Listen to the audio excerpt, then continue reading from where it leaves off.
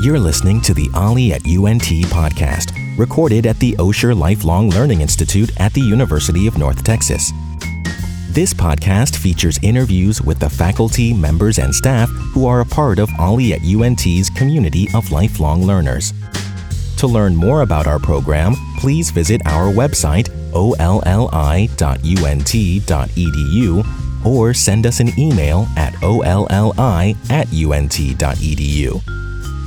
Now let's join our host, Ollie at UNT member, Susan Supak. This is Susan Supak speaking at the Osher Lifelong Learning Institute at the University of North Texas in Denton, Texas, known to most of us as Ollie. I'm speaking with Dr. Becky Knight. Dr. Knight is a professor of gerontology in UNT's Health Services Administration program, housed in the Department of Rehabilitation and Health Services, where she shares her expertise with undergraduate and graduate students, shaping the healthcare administrators of tomorrow to have ethical and moral acuity as they enter into the increasingly complicated world of healthcare.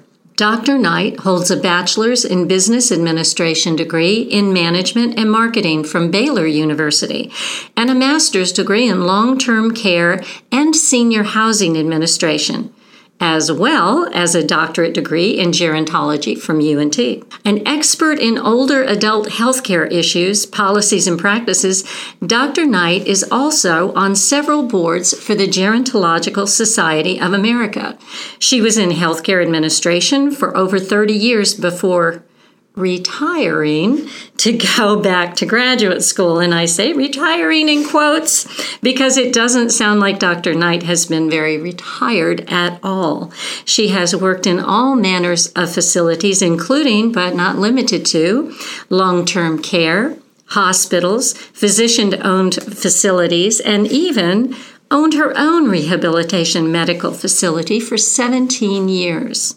Dr. Knight's research interests include public health policy and program structure, wellness and safety, healthcare administration practice needs assessment, pedagogy, and andragogy, which involves the method and practice of teaching, particularly of adult learners, which fits right in with the membership here at Ollie. Welcome, Dr. Knight. Thank you. It's great to have you here. Let's start off by explaining what qualifies a person to be a certified professional gerontologist. Well, thank you for inviting me. I appreciate it very much. A certified professional gerontologist is one who is credentialed either through the credentialing exams or through continuing education units, through journal articles published, and reassessment every 2 years of our work. I currently am a certified professional gerontologist by the work I have done in the field. What does it mean that you retired to go to graduate school? Well, in healthcare, I started when I was 21. I was a bright young scholar out of Baylor University, and back then they did not have health administration degrees. So you got a degree in management, and then you went into the healthcare field. And at age 21, I started in gynecological oncology, and that really opened my eyes to healthcare and what it could be and what it should be. I then was in healthcare for almost 30 years, 29 and a half, and decided I would like to not be working so much, 24 hours a day in healthcare, in long-term care, and owning your own practice.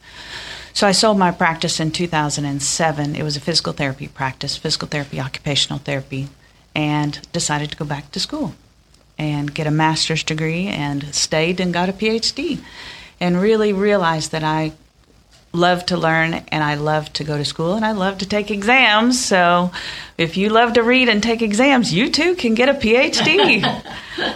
But it comes easy for me with all of the experiences that I've had. Teaching comes very easy for me because it's just having a conversation based on what's happened in the past and what's hopefully going to happen in the future about healthcare. Terrific. Well, it does seem like you've certainly put all of that education to very good use for the rest of us. Thank you very much. Now, I was doing a little research on aging because I understand Baby boomers are getting older. There's a lot of older population. And I found it very interesting that according to the National Institute of Health, the world's population of people aged 65 and older is increasing at an absolutely unprecedented rate. I believe they say that by 2050, 1 in 6 people in the world will be over age 65, as opposed to 1 in 11 as it is now in 2019.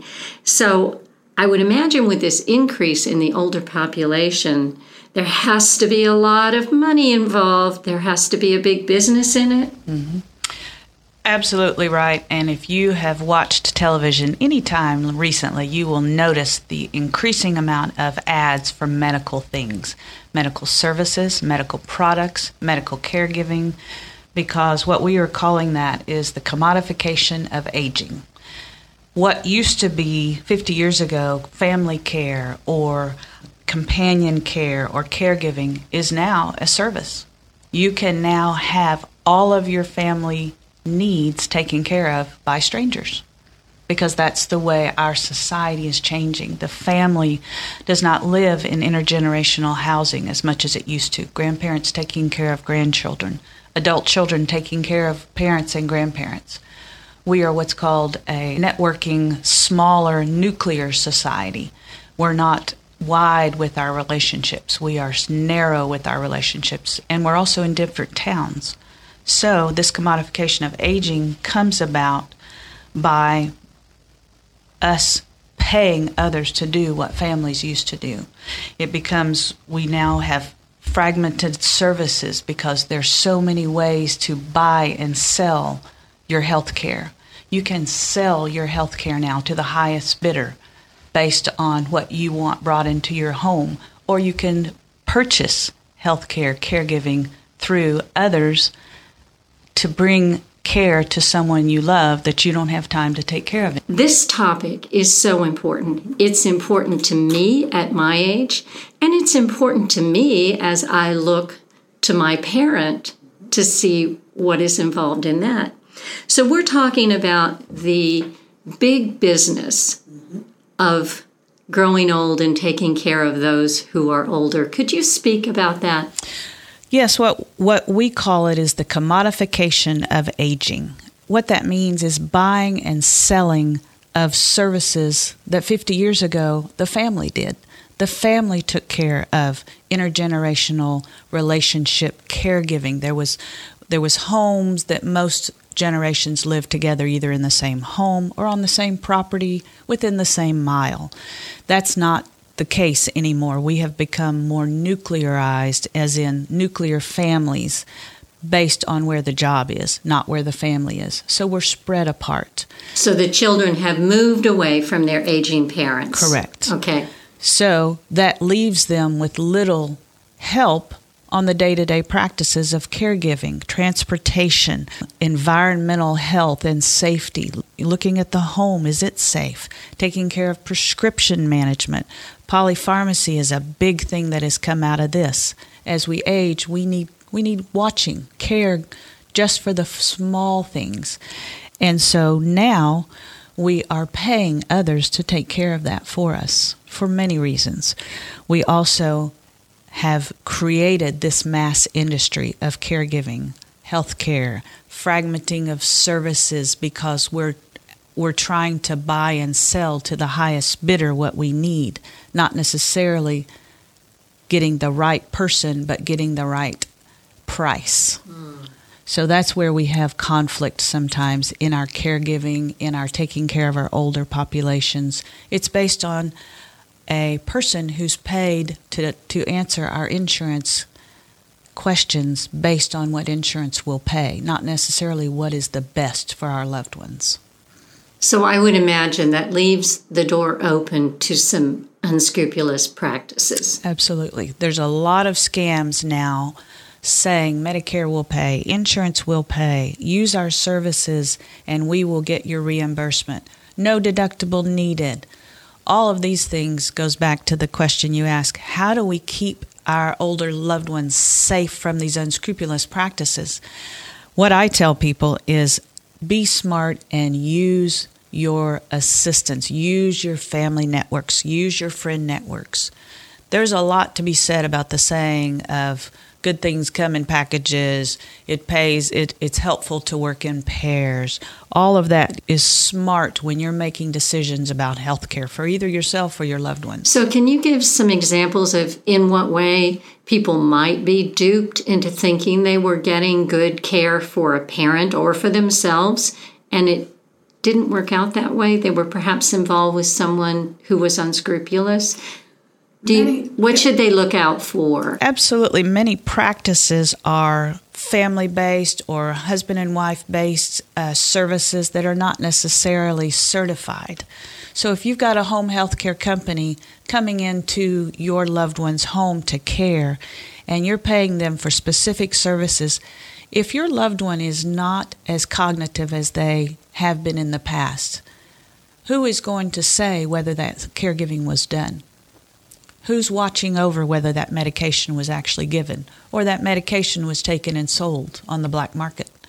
Who's to be said that that bath was actually given or it was just neglected? If you're 100 to 500,000 miles away, it's very hard for you to protect your loved one. But that's where technology comes in. Cameras come in. You can have others in the neighborhood check in. You can get a certified service, making sure that they are certified with the Better Business Bureau. You can look at reviews. Look at reviews on that company to make sure that those people that you're bringing into your homes are certified. So ask friends, look at Better Business Bureau, check out the internet, and perhaps have a camera set up so you see what's going on. That's, to us, has been the best way to watch over these companies. And they come and go for that reason. And I would think if someone realizes that you are keeping track of this, even from afar, then they're going to be perhaps much more diligent, as we all are if we know we're being supervised, to make sure that we dot the I's and cross the T's. And that's better for you and better for your loved one that you're responsible for. Absolutely right.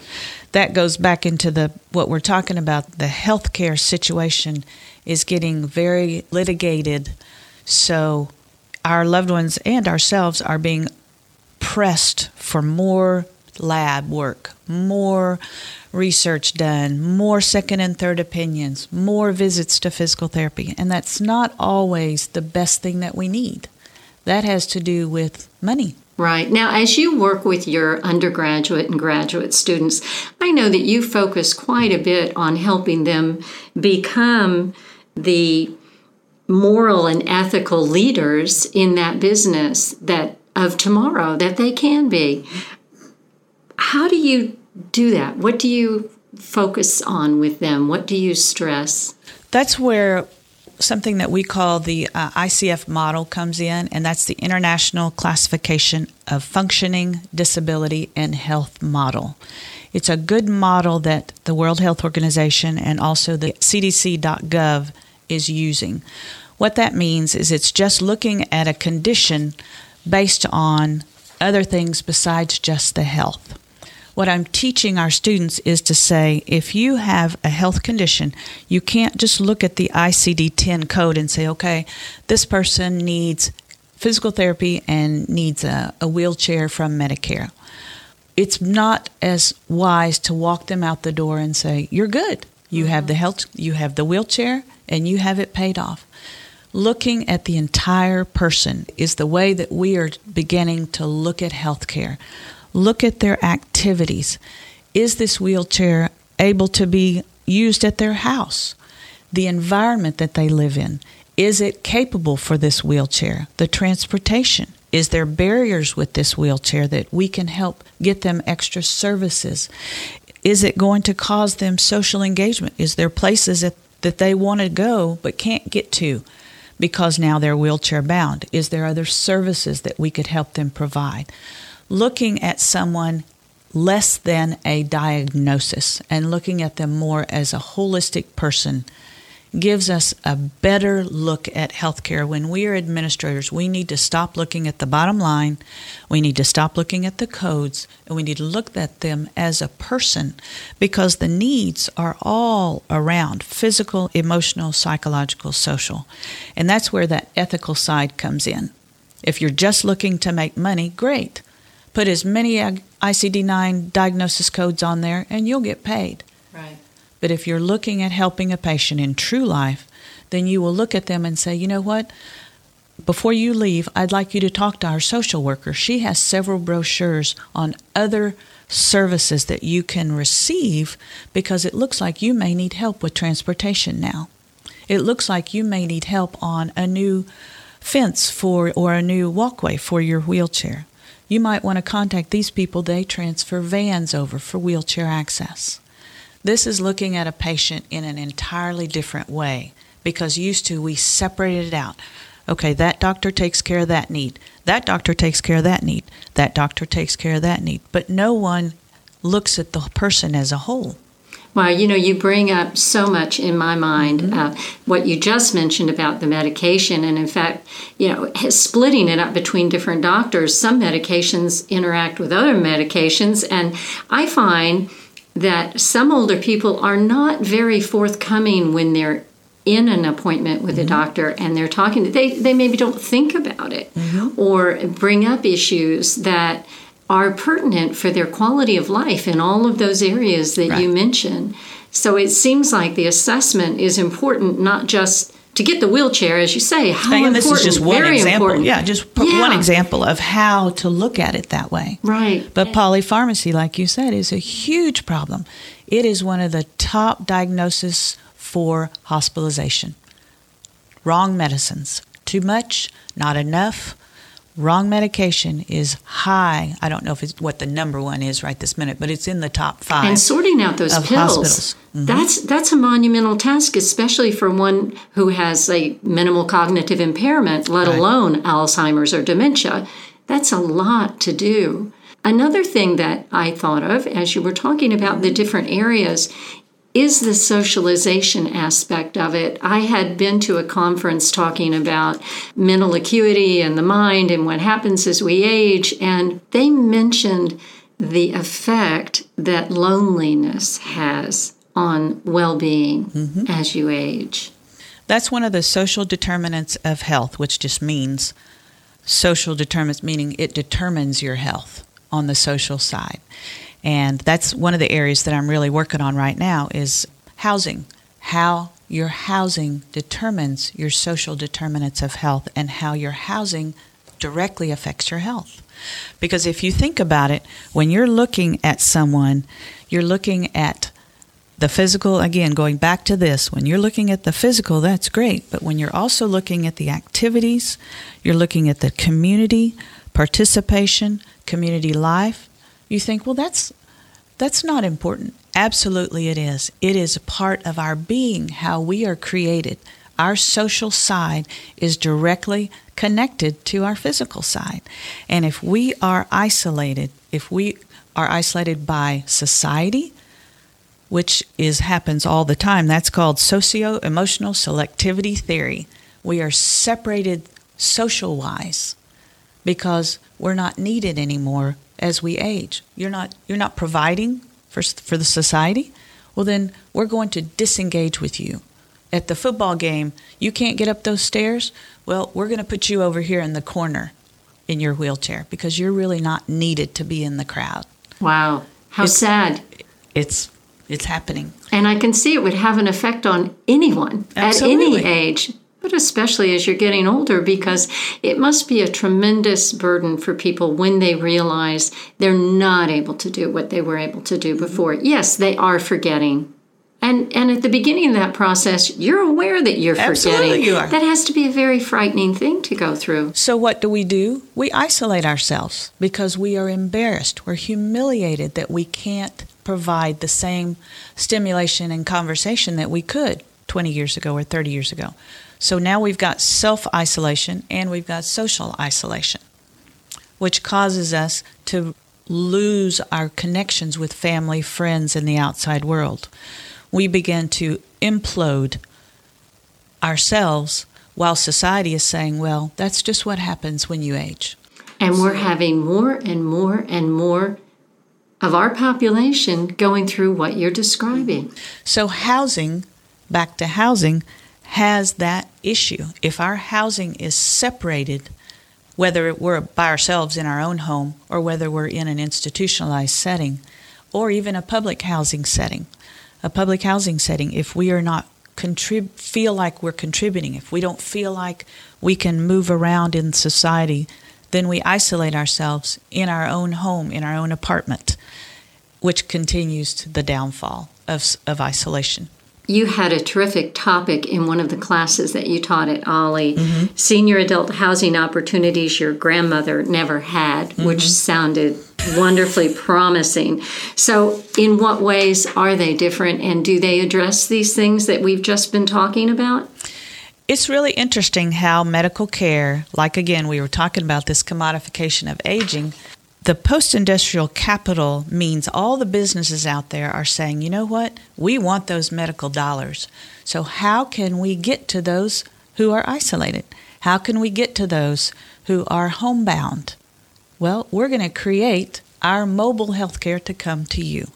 So the last 20 years, healthcare has become mobile through telehealth, through services, through action sites that are created and members are sent out to homes.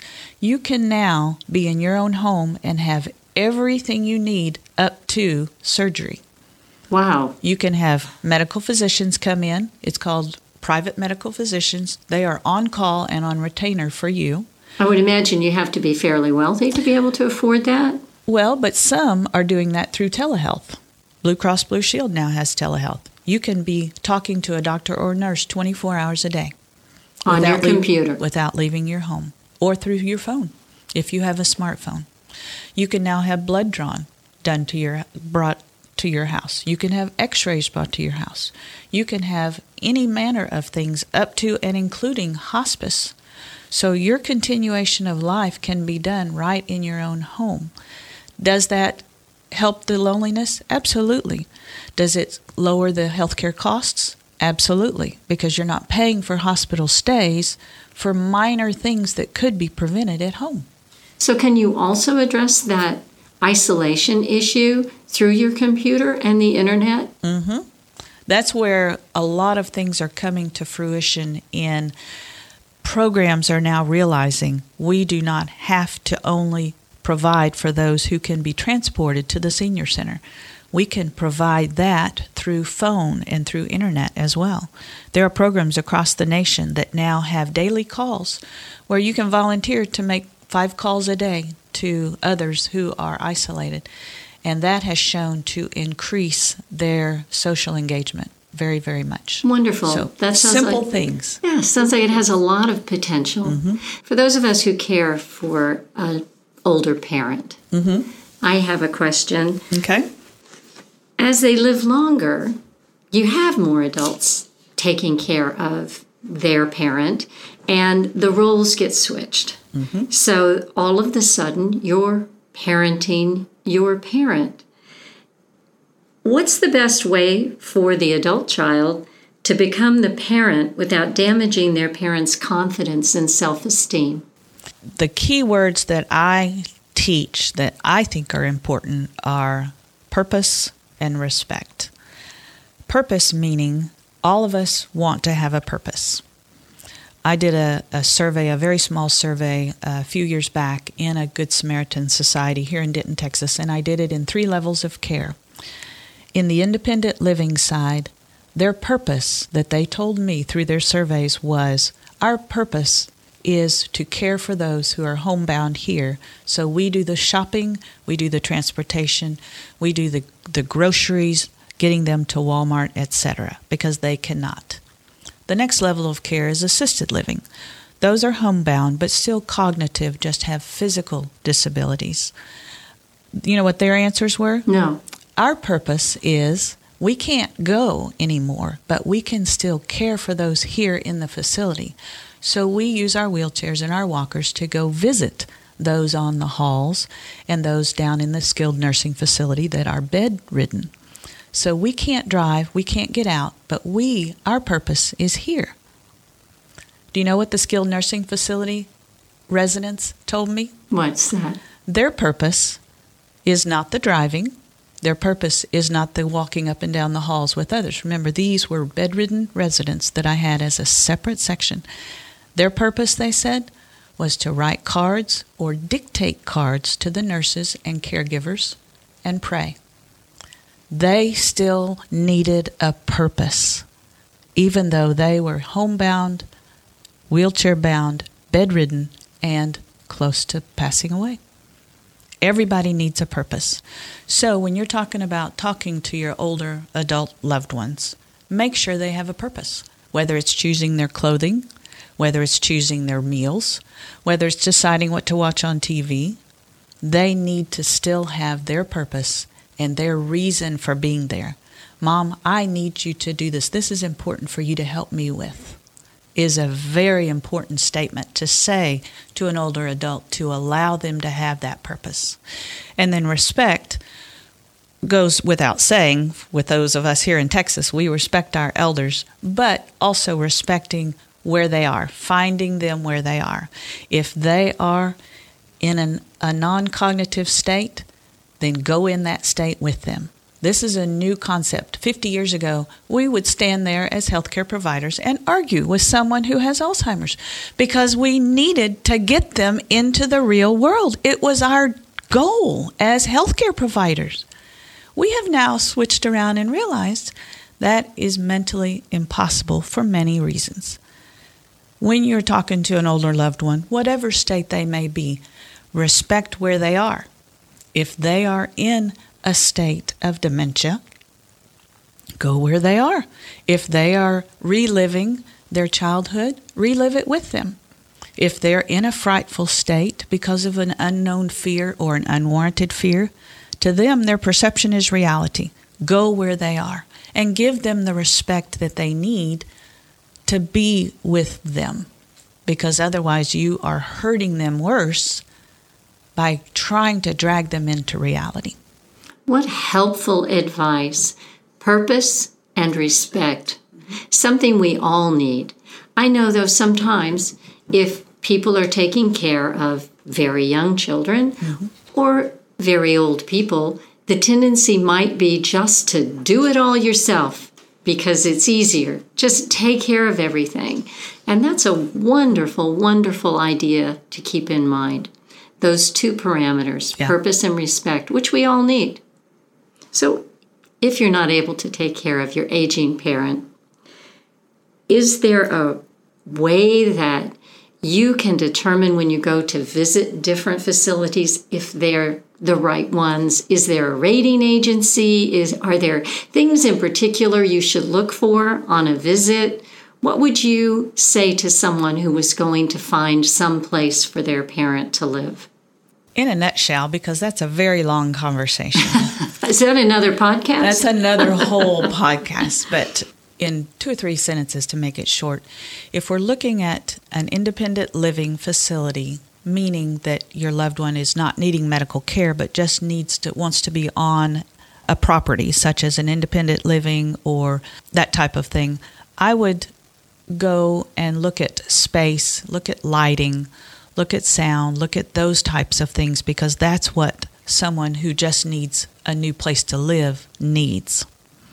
If you're looking at an assisted living, which is the next level, that means they are getting some medical care, but they are still ambulatory. They are still able to take care of themselves, such as brushing their teeth, toileting, those types of things. They just need help with the IADLs, like driving and other things. Then I would begin to be more careful. I would start looking at the nurse ratio. How many nurses are there during the day? How many hours are they there? How much is the caregiving 1-to-1? Is it 1-to-3? Is it 1-to-5? How many assistants are there? And what are their qualifications? Again, licensure is the key on this situation, because you have to ask those hard questions of what license do you have? And then the final area is skilled nursing, and that's where we have to be extremely careful. skilled nursing facilities, nursing homes in general, are the second rated, highest regulated area in the United States. Wow. Because of so much fraud, because of so much verbal and emotional and physical abuse that happens. So Medicare.gov, go to Medicare.gov and then type in nursing home compare, and that'll give you the website that you can actually type in any nursing facility across the nation that takes Medicare. And you can look at their record. If they do not take Medicare, they will not be on that. If they do not take Medicare, I would find an alternative way to check them out, or I would not go to that facility because they're not regulated by the federal government that I know of. Now, Medicare is the main federal regulation. And when you type in that nursing home compare, you'll get a link to a vast spreadsheet. It's miles and miles long. Type in the zip codes of where you want to look for nursing homes. It will give you not only the address, the information, but it'll give you how many beds. It'll give you quality indicators. How many bed sores do those patients have? It'll give you nursing ratio. How many minutes did nurses spend with each loved one there? It'll give you physical safety. Do all the red plugs work? How many fire extinguishers are there? How many times has the emergency backup system been checked this year? And all of that is done through the surveys that are given, surprise surveys that are given every year in Medicare qualified nursing homes. Well, that is a lot of information, very, very helpful information. And I suppose the pricing varies quite a bit too. Do we have good housing here in this area?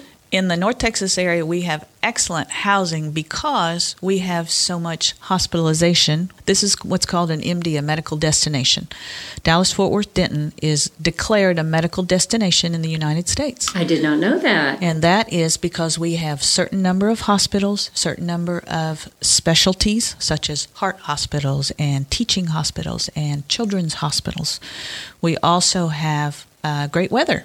So that brings in the snowbirds from all over the United States. We have many, many people that in their last 20 to 30 years of life will transfer down to Florida, California, and Texas, the 3 states for the older populations. So where do you think the builders are going to go?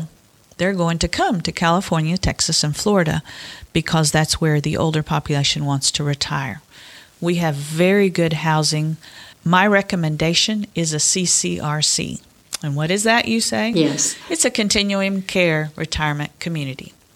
Why do I say that? Because that means that to be designated as a continuum care retirement community, that means you have at least 3 levels of care: independent living housing, assisted living housing, and skilled nursing on your property. And why is that important? Because your monies are kept all at one place. If you move to, say, you move your loved one to an assisted living that is not part of a CCRC, once they surpass that level of care and need better care, you are having to move them out, pay that fee, find a skilled nursing, pay that fee. You are losing money as you're transferring your loved one in and out of different facilities. The other problem is if there's a long hospitalization, you lose your bed. If your loved one is in an assisted living and they're gone more than X number of days, depending on that facility, they shut down your bed and say, we're sorry. You either pay full price for this and full price for the hospital, or you shut down your bed. So you're moving your loved one in and out of rehab, assisted livings, hospital, etc., etc. A CCRC, Continuum Care Retirement Community, brings rehab to you. Also, you can move from skilled nursing to assisted living, or you can move back to independent living. If you have a fall, go to the hospital, go to rehab, 6 weeks, 8 weeks, go back to your apartment. So you have more choices on a CCRC facility to save money as you move through different levels of health. What you're saying is so important to so many of us. Mm-hmm. I might even venture a guess to say all of us, because we're also all getting older. And if you aren't caring for somebody right now, just wait a few minutes. Hold on to your hat. Because you will be. It's coming down the pike, and you need to know what to do. It's a whole new situation. I've asked a variety of questions. What types of questions are you normally asked? What are the most frequently asked questions that people ask you? I would say the main questions that people ask me about, number one, is housing. How do I find good housing? And like I mentioned before, for skilled nursing, I would go to Medicare.gov. Follow your leads there. Also, you know people that are already in housing. I would go directly to them and ask them what they like, what they don't like. Because housing, again, as we went back to the environment, if you are in a housing situation or putting someone in a housing situation, you are moving them out of their place that they have loved. You're moving them out of their social networks and you're transferring them into a place where they have to make new ones. And at 70 and 80 and 90, that's a little hard. It can be very disorienting. Correct.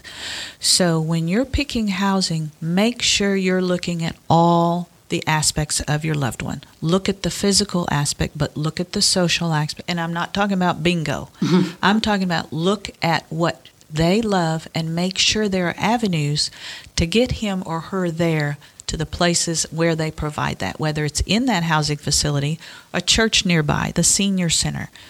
Make sure that you are not disrupting that loved one so much that it causes them to self-isolate. The second question, and then also on that, how do I pay for it? People very ask important all the time, question. How do I pay for it? Very important question. It has to do with long-term care insurance, but it also has to do with your savings and making sure you are using what you have. Many health insurances will also pay for some type of caregiving. And if you can provide that at home, then your loved one doesn't need that isolated housing. Do it at home. Bring that care to their home, as we talked about before. Institutionalization should be for safety, for socialization, and for physical health. And if those three things can be taken care of in the home, keep your loved one in their home. Why is that? They're familiar with it. They have their social networks there, and they feel safer there. Paying for it, like I said, has a lot to do with that. If there is long-term care, great. If not, then you may have to go to a second level, which is Medicare paid or Medicaid paid. The next thing people ask me about is hospitals. What hospitals do I use? What doctors do I use? Unfortunately, a lot of that is taken out of our hands right now. It has to do with what your little tiny insurance card says. So if your loved one has great insurance and it's, that you are able to pick and choose, then I would definitely go with the best doctors you can find that are local, because localization has a lot to do with it. If that loved one cannot get to those doctor's appointments, or if you're causing a lot of frustration to get to someone who's far away, that doesn't really help. And then the third one is caregiving. My loved one just needs some care, and I'm not able to watch over her all the time. How do I do that? There are many programs that even just will care for someone during the day. Did you know there are programs that you can drop off a loved one at a site and they are cared for during the day and activities, and then they go home with you at night? That's a wonderful resource. So it's good to know about. Just daily caregiving. Now, our OLLI membership, as you know, is 55 and above. Mm-hmm. So we're all getting older every day, God willing. What should we expect as an expert in aging? What would you tell a person? What's normal? What's abnormal? What kind of things should we expect to see as we get older that we might want to be aware of? People do ask me that a lot, too. They say, I think my husband's going crazy. How do I know? And I say, well, you hand them a fork and you say, what is this for? And if they start combing their hair with it, then you know that there's some problem. All kidding aside, you will know when someone is having some mental disability, some cognitive slipping, as we all do, but you will know that it's becoming an issue when things start happening, such as getting lost. Places they've gone for years and years and years, all of a sudden they can't find it. That's a sign of that part of the memory is being lost. If they put milk in the cabinet and they put the cereal in the refrigerator, that's a sign of things are not functioning just right. All of us lose our keys. All of us forget where we're going. But if this becomes a repetitive act, that's typically a sign of maybe there is some cognitive disability happening. Is that a bad thing? No, it happens to many of us. But what I tell people is to begin to write that down, begin to track it, begin to see whether it's a physical situation. It could be a polypharmacy situation. There could be a medication gone wrong. There could be a low-grade fever that's causing that. So having your doctor check it out and writing down these things to follow the pattern is important. All of us, our brains are like huge filing cabinets. And when you're 5, your filing cabinet is empty. So my granddaughter can remember things I can't remember. Where did I put that? She knows. But my filing cabinet has 58 years of stuff in it, and sometimes things get lost in the cabinet. What a cognitive disability means is there's rust on the bottom of the drawer. And so you've got these little places where things are falling out of the filing cabinet. You not only can't find them, but they're not there anymore due to disease. So just be aware of that. If things are not happening at all, there may be some disease happening. Hopefully with more of us getting older and older, and particularly older than 65, which seems to be what a lot of people determine the cutoff, unless you're AARP or whatever. But hopefully we can change some of these images of aging and some of this isolating that goes on in the society, because there is safety in numbers. Oh, yes. We baby boomers are already changing the face of ageism. I just went to a conference, the Gerontological Society of America, and one of the talks I did was on ageism and how to change the face of ageism in healthcare. We are actually putting trainings together on the right words to speak in healthcare. Don't call anyone elderly anymore. Call them older adult. Don't assume things. Be sure and ask the right questions. There's a whole litany of how we are changing the wording that we're teaching our healthcare providers to use, because we baby boomers, we know that we're a force. That's right. And we also can help change that through communication with our younger adult children, with our grandchildren. Giving them the right words to use is a big step in the right direction. Also financial and, like you said, political change. Moving that to where older adults are allowed to have more say in the workplace instead of being set aside. We're also being utilized for our intellectual capital, making sure your jobs know that your intellectual capital is still for sale, even though you're over 65. You may be peaking. That's right. You may be at the top of your knowledge and your expertise. So it is a shame to be shuttled aside when because you're of a chronological age. That's right. You actually taught a course, I noticed, on images of aging in film and literature. Did you touch on those kinds of things in that class? I did. What have you discovered there in terms of images of aging? When I created this class, this is an undergrad class. It's an introduction to aging class for 18 and 19 and 20-year-olds. I mean, who at 18, 19, and 20 cares about aging? They're going to live forever. Well, yeah.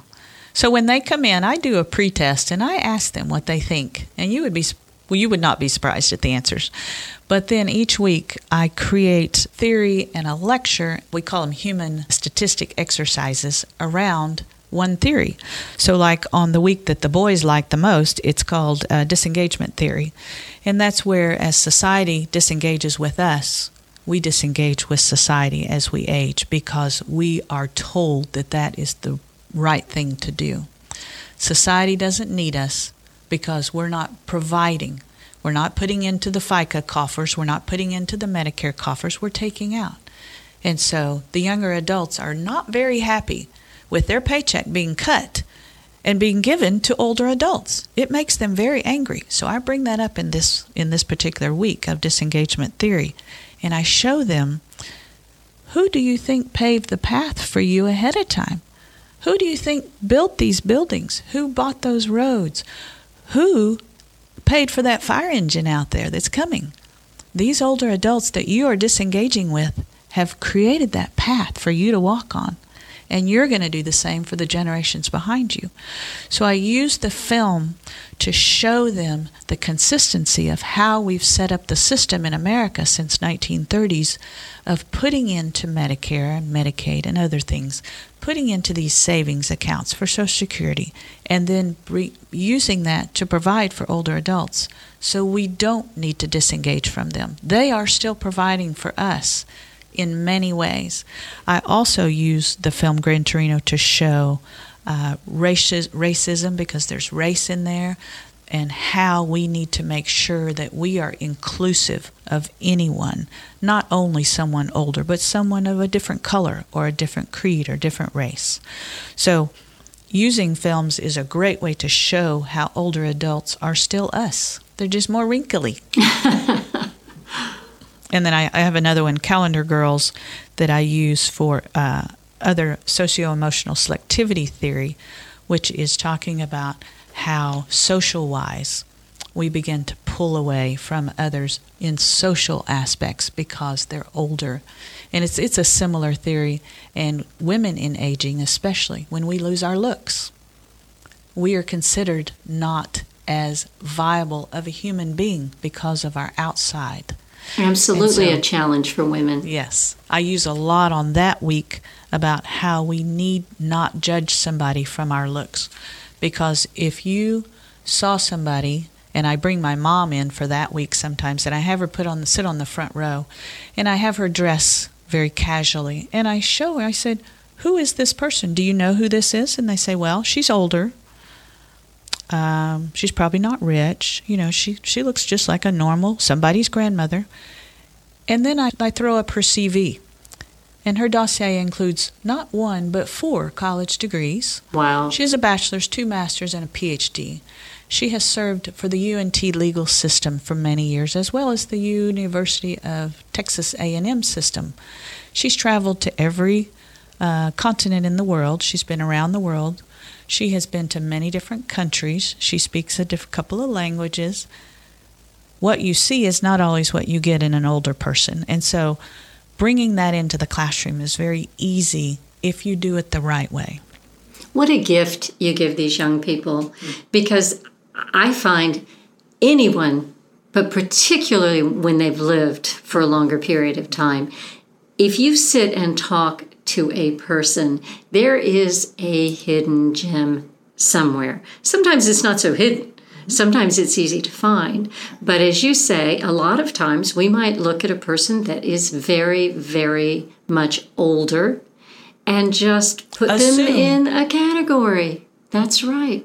And then when you start talking and realize the incredible things and experiences and history this person has to share, it's really a gift to give that insight to a younger person. What I would suggest the OLLI listeners do is volunteer that knowledge in constructive ways. Don't wait for the younger population to come to you.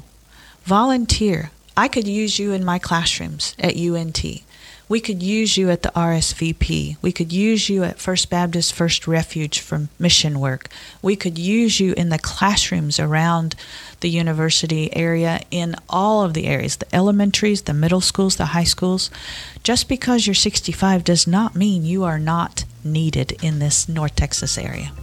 That's terrific. Thank you so much. Dr. Knight, I could actually spend about 4 or 5 podcasts speaking with you. I know this one has gone a tad longer than they normally do, but it is such an important area. And as we said, becoming more and more important every single day as our population ages. So I thank you so much for some very critical, useful, timely, and interesting information. Thank you so much for speaking with me today. Welcome. And thank you for inviting me. I hope we get to do it again. My absolute pleasure. This has been Susan Supak speaking at the Osher Lifelong Learning Institute at the University of North Texas with Dr. Becky Knight. Thanks for listening. If you enjoyed this episode, please go back and listen to our previous interviews, which you can find on our website, olli.unt.edu/podcast, or by searching for the Ollie at UNT podcast in your favorite podcast app. While you're in the app, don't forget to subscribe and give us a rating. We also encourage you to share our podcast with your family and friends. Join us again next week for another episode.